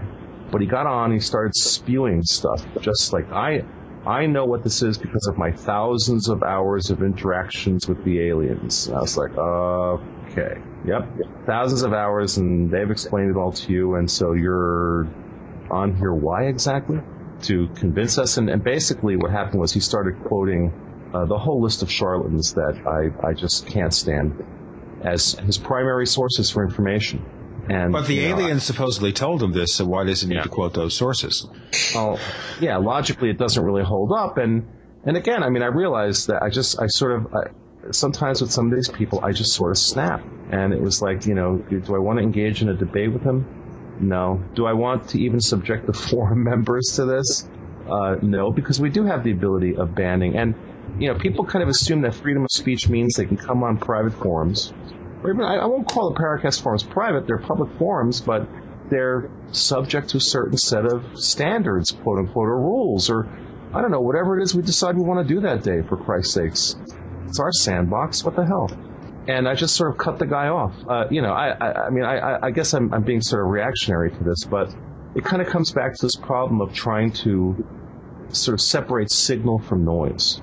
And this guy Lobono, basically came on. And, I don't know. Brandon. I was going to say I would have agreed with you in that situation, because I think it's, in my opinion, it's kind of rare to have an environment of people talking, none of whom are true believers or dyed-in-the-wool skeptics, but all people who are just sort of intelligent skeptics and someone who comes in and just sort of bashes everyone or tells everyone the gospel truth. I think they don't really belong in that environment, Yeah, he certainly was a pontificator, and I totally support what you did, because I was rolling my eyes from the very first post you did. But it strikes me that he is very much like our science, with a lot of hubris. In the late 1800s, the Newtonian scientists had decided that they pretty well explained everything, and they were just going to dot some I's and cross some T's, and they'd be done. And then suddenly Einstein showed up. And now these days, I just read an article, and I think it was New Scientist, where a growing number of scientists are thinking the same thing, that, well, they're closing in on it. They're closing in on reality. And I think to explain any of the stuff we've been talking about here, that science needs to take another leap forward, as big a leap as we did from Newtonian physics to quantum mechanics and so forth, and that really we're on the verge of that. It just hasn't quite happened yet. Well, I sometimes think that when people say they're closing in on a full concept of reality, all they're doing is opening another door, which is 10 times larger than the door that they already closed. The more you seek... Modular hierarchy. Pardon? Modular hierarchy. Okay. Well, Gene, it's kind of like if somebody says that they found the boundary of the universe and this is all there is that exists in the universe, and somebody else comes along and says, well, there's what's outside the universe then? It goes both directions also. You can go infinitely small too, I imagine. Well, sure. I love it when people make this point of, they're trying to say, well, it's as solid as, and they'll smack on a desktop. It's as solid as this desktop. And I look at them and say, that's mostly empty space you're banging on there. Mm-hmm. That's a little electromagnetic repulsion happening at a molecular level that's going on, an atomic level, subatomic level even, that's happening there. That's kind of interesting that we only interact with the matter that repels us. Is that why marriages often end up the way they do? That's why I never got married. It's the leading cause of divorce, man. I've been with the same girl for over 15 years, and we don't even think about getting married.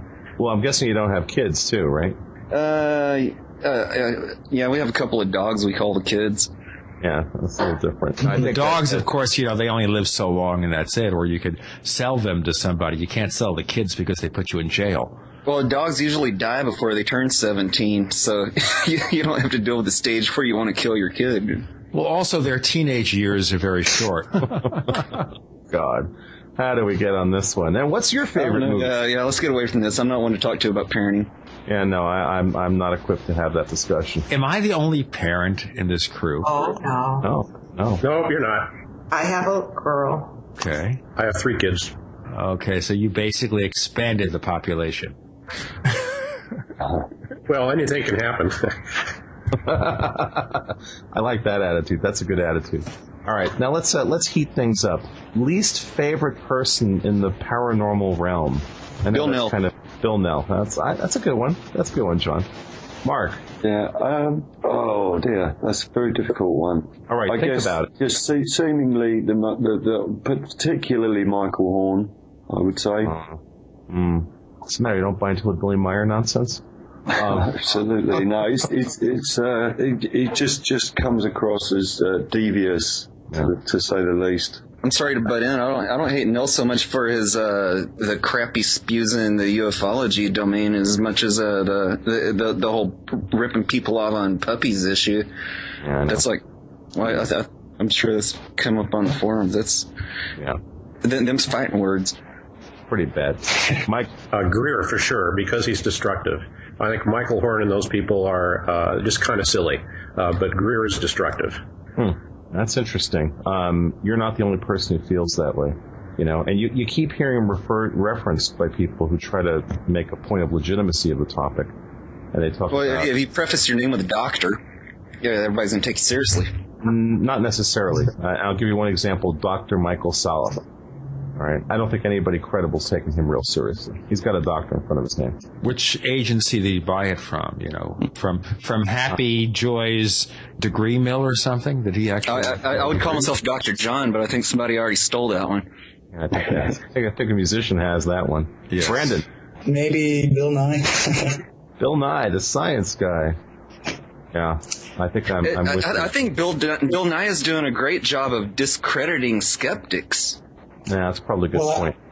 Maybe to the people who don't give much thought to it, it just reinforces the idea to not give much thought to it. And, they don't really look that deeply into it, so what he says makes sense. Fahrusha. Well, I don't like anybody who is a hoaxer. I don't like hoaxers. I don't like people who, purposely lie to make their ends or to draw attention to themselves.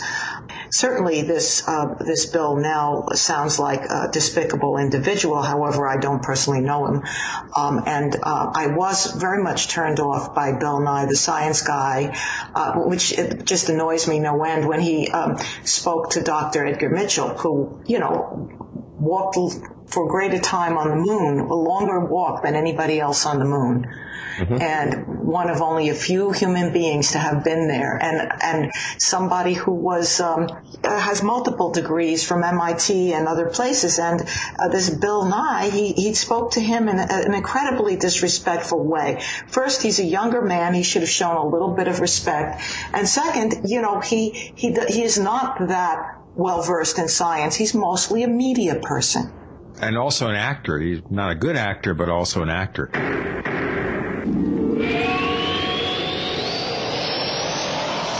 Fate magazine is proud to be celebrating its 60th anniversary and its 700th issue. That's 60 years of bringing you true reports of the strange and unknown. Keep up with the latest on angels and miracles, psychic phenomena, ghosts, UFOs, life after death, and much, much more. It's bigger and better than ever. Subscribe now by calling 1-800-728-2730 or online at www.fatemag.com. That's 1-800-728-2730 or www.fatemag.com. What are you waiting for? Your fate awaits. Hi, this is Don Ecker, and you are tuned into the Paracast with Gene Steinberg and David Biedny. Hey, let me tell you what, you're going to hear stuff here that you probably won't hear anywhere else. Hear that, George Snorri?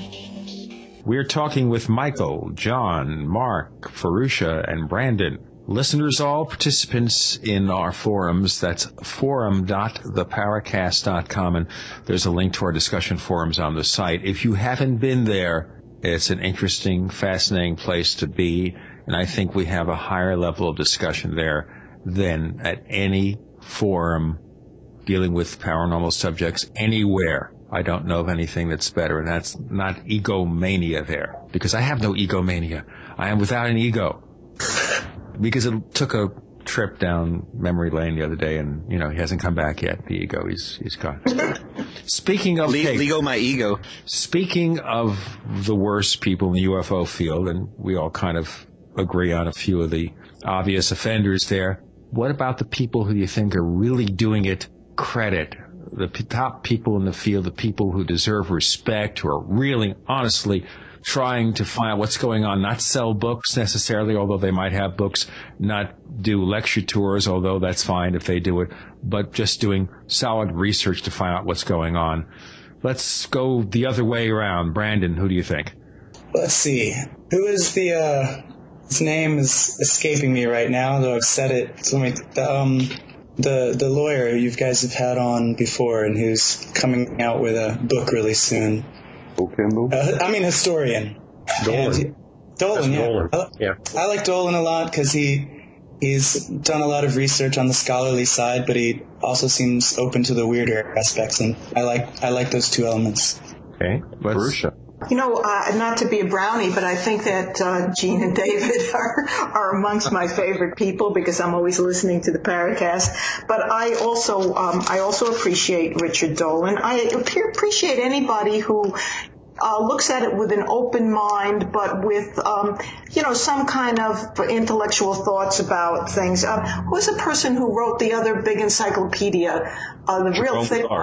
Jerome Clark. Yes, I have one volume of that, and I must say that it seems quite a lot of work. Quite a lot of work, and I appreciate somebody who's willing to go the extra mile and do some of the kind of research and really look into these things. I think the fellow who is involved with Marley Woods, it's also very interesting. My jury's out on that because who knows, but it certainly seems quite interesting. But I like people who come to the table with an open mind and with some sort of research under their belt.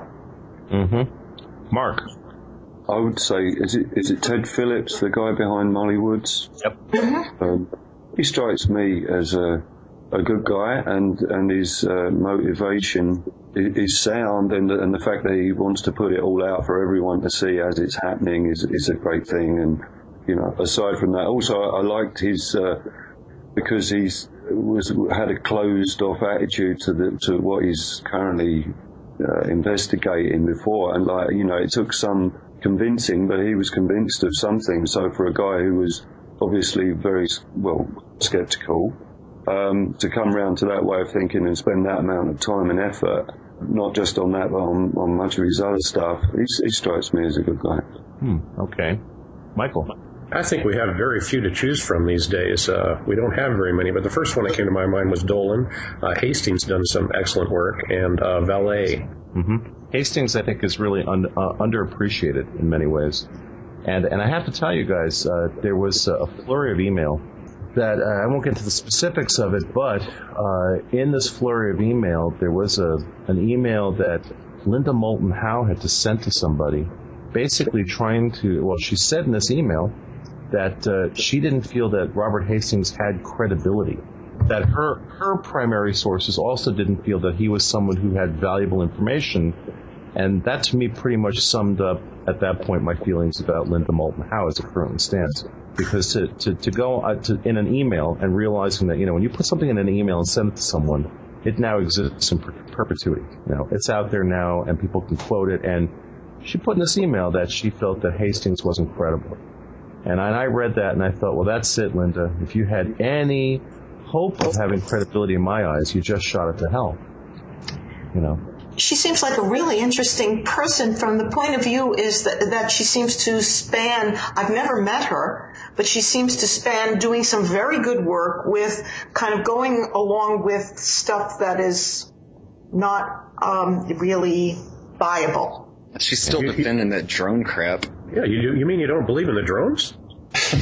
I could tell that was fake. It took me about 3 seconds to say this is not real. Oh, yeah. I mean, and I personally got in all sorts of hot water for going on the record saying these are bad CG renders. This is just nonsense. And these drone fanatics kind of glommed onto my public statement about that and tried to drag me through the mud. And it was just like, look, what do you need to be a CG expert to see this is nonsense? I don't think so. And along those same lines, I have to say that somebody who was in my gray basket but no longer is Whitley Strieber. I'm at a point with Strieber where I've read a handful of his books. I've listened to him talk.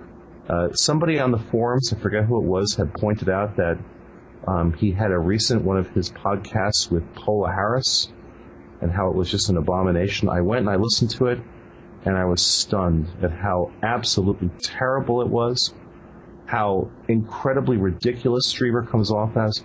I mean, he's basically, just kissing Paula Harris's butt as hard as he could, and I found it to be just terrible. I mean, and the guy has this whole sense of just sort of overly, heavily wrought drama to him, where and this is amazing, and it's kind of like that George Norrie kind of snake oil salesman kind of skeeviness, just skeevy. And I thought to myself, all right, that's it. As far as I'm concerned, Strieber is just not credible. He was in my gray box before. Now I no longer buy anything the guy says. And in many ways, that's unfortunate because he's like one of the most visible people in the field. I think he has a grasp on a large amount of what's going on, but I kind of get this. I mean, I'm not going to point fingers, but the best disinformation is 99% true. He says a lot of things that have pulled me in and that I can relate to, but then he just like something else falls out of his mouth that I'm not allowed to to say on this program. Yeah. I think that he's into entertainment, and I don't think that he's worthless by any means, but I do think that he does this, like, exaggerating, as you were saying, David, the kind of, never before seen, on the face of the earth. And I try to pick out what might be valid from what he has to say. And he has stayed on certain political issues, to his credit. Continuously, he has stayed on message with certain political issues, such as 9/11, for instance, comes to mind. But there are a number of things. Likewise, Linda Moulton Howe is very big in the area of ecology. So, I mean, I try to see that people individually have flaws and maybe too credulous and in other times maybe too theatrical, but that there could be something there that's worthwhile. And, that's how I see it. I guess it's the commercialization of this topic, I guess. And he's like, I live in Austin. You go downtown, and we have this giant homeless population, and it's everywhere you step, somebody's trying to bum a cigarette or a quarter. When I listen to Dreamland, it's what Willie kind of comes off as. He's telling people he writes good fiction, and he's trying to sell it. That's what I read. He's made millions of dollars, literally. He got $1 million. Yeah, and he still complains like he's broke all the damn time. Fame has made him weird. Well, and fame has a way of doing that to people, I think. And Fahrusha, what you said is valid. I mean, whether or not the guy at some point has some real experiences, I mean, it's entirely possible. I think he has. Well, okay, no, I understand that, but in listening to that latest podcast show of his, in pitching this event he does, which every 10 minutes they're pitching this, come to this special event where Ann Strieber will show you interdimensional gecko lizards, where there's some comment about, Strieber or Whitley will talk about the beings he hasn't brought up yet. And it's like, what? Mm-hmm. I've read his stuff. It's like, I've lost track of how many different types of beings the guy's interacted with. Kind of like Jim Sparks, who, he also talks about, the people came from the future to interact with me. Once they realized I was cool and had a fantastic mustache, they came back to interact with me, and it was fun to watch them unfold very lovingly the different, like money, the different bills from different parts of time to make sure that they had the money from the right time. And I thought, what a load of junk. I mean, come on, just cut it out. And so this thing with Strieber, come and hear about the creatures he hasn't talked about yet. It's like, no, I just, look, it's one thing to have experiences that you keep close to your chest because you're uncomfortable talking about them. I totally understand that. That's one thing. But to then say, I've tried to talk about all my stuff, but now at this event, I'm going to talk about something I haven't talked about yet. The beings I haven't mentioned yet. And all you have to do is buy a ticket. Yeah. Of course. That just smacks of lies. That's the only way I can put it. That's just someone who is being a creative liar. And, I could see that sort of. Yeah, I could see that sort of thing just sort of gradually happening over time. You're telling a story which may initially have been truthful and maybe not even that detailed, and then at some point, maybe even unconsciously, sort of using your storytelling skills to elaborate on something, and then seeing people eat it up over time, it might even become more story than real. Brandon, I kind of think, and this is a thought I voiced on the show before, that some of the early contact claims were based originally on real experiences, and then as they got the acclaim, they embellished the experiences became more detailed, And of course, in order to get 16 minutes of fame after the 15 are up, you then have to have more experiences, because if you've just had that experience and nothing else happened, if there is no further interaction with higher beings or aliens, well, when am I going to do that? There goes my meal ticket. So maybe that's why Whitley Strieber is always finding beings that he needs when he needs another royalty check or another lecture tour to fund. So, hey, who's your favorite alien? Mine's Jar Jar Binks. Oh, stop. Oh, God. Definitely Aura Reigns for sure. Who? Aura Reigns. Yeah, Betham's Aura Reigns. She's right. Explain that, Michael. Bethram was a contactee right about the time of Adamski, and he met Aura Reigns, who was a captain of a scow, he calls it, a spaceship that came from the planet Clarion, which is the other side of the sun in the same orbit as Earth. And she spoke perfect English. She was small. She wore a beret at a jaunty angle, and she was named as a co-respondent in Bethram's divorce proceedings. Oh, dear. I don't think I can go there. Favorite aliens, huh? Well, Howard Menger, the late Howard Menger, his second wife, Connie, supposedly she was reincarnated from the spacewoman he met during one of his travels. But on the other hand, Menger also thought that maybe the Army, not the Air Force, the Army had staged some of these experiences in order to do some kind of test. And he was a test subject. I think my favorite alien would have to be the Flatwoods monster, because he was so strange looking. The Ace of Spades head. Yeah, and which there's no equivalent story for in the rest of UFO lore, from what I understand. Right. One-off deal. Gotta wonder about that. And when I look at that stuff, and something I've talked about in the show before, the vast range of different types of craft, type of beings that are seen, to me it keeps smacking of deception. I keep coming back to that. I keep coming back to something that's trying to make us think something other than what the reality is. Mm-hmm. And it appears that human perception is so easy to manipulate, really. I mean, we see what television does between us and how it distorts in many ways our hard perception of the world. And I start to think, all these different types of beings and these vast array of craft. I mean, it's almost like either there are all these different species visiting us, which is a possibility. I don't know that it's a probability.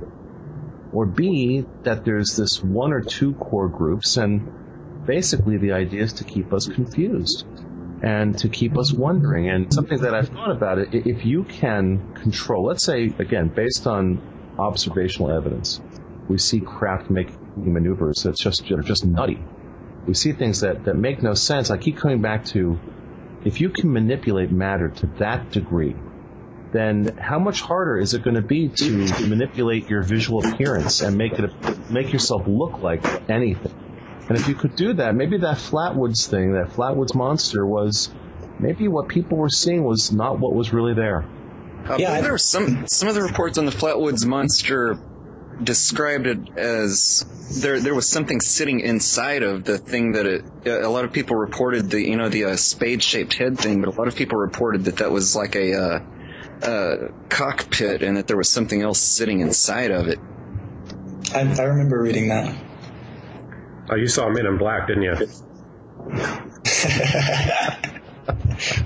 I was thinking about the idea of you describing sort of craft being not entirely physical, and that if they're in, say, some sort of space where something is not entirely physical, that they're subject to either manipulation, possibly from either side, from the side of the intelligence for purposes of deception, or perhaps even the side of the witness, if at all our consciousness has interaction with that field, whatever you'd want to call it, Well, like Jack Nicholson says, we can't handle the truth, but we can't handle too much more time because we're at the end of this session of the Paracast, a very special meeting of minds featuring people who a lot of you recognize from our forums. Brandon, known as BrandonD. John, known as Skunkape. Mark, known to our regulars in the forum as Dusty. Michael, known as Schuyler, and Fahrusha, all joining us this week on the Paracast for a great session. Thank you all for coming. Good to talk to you guys. Yes, thanks so much. Good night, John. All right, see, that wasn't so bad, guys. Hey, neighbors, you can now give us a tweet on Twitter. Check out the Paracast at twitter.com/theparacast. That's twitter.com/theparacast. Follow us, and maybe we'll follow you. The Paracast with Gene Steinberg and David Biedny is a production of Making the Impossible Incorporated. Join us next week for a new adventure in the Paracast.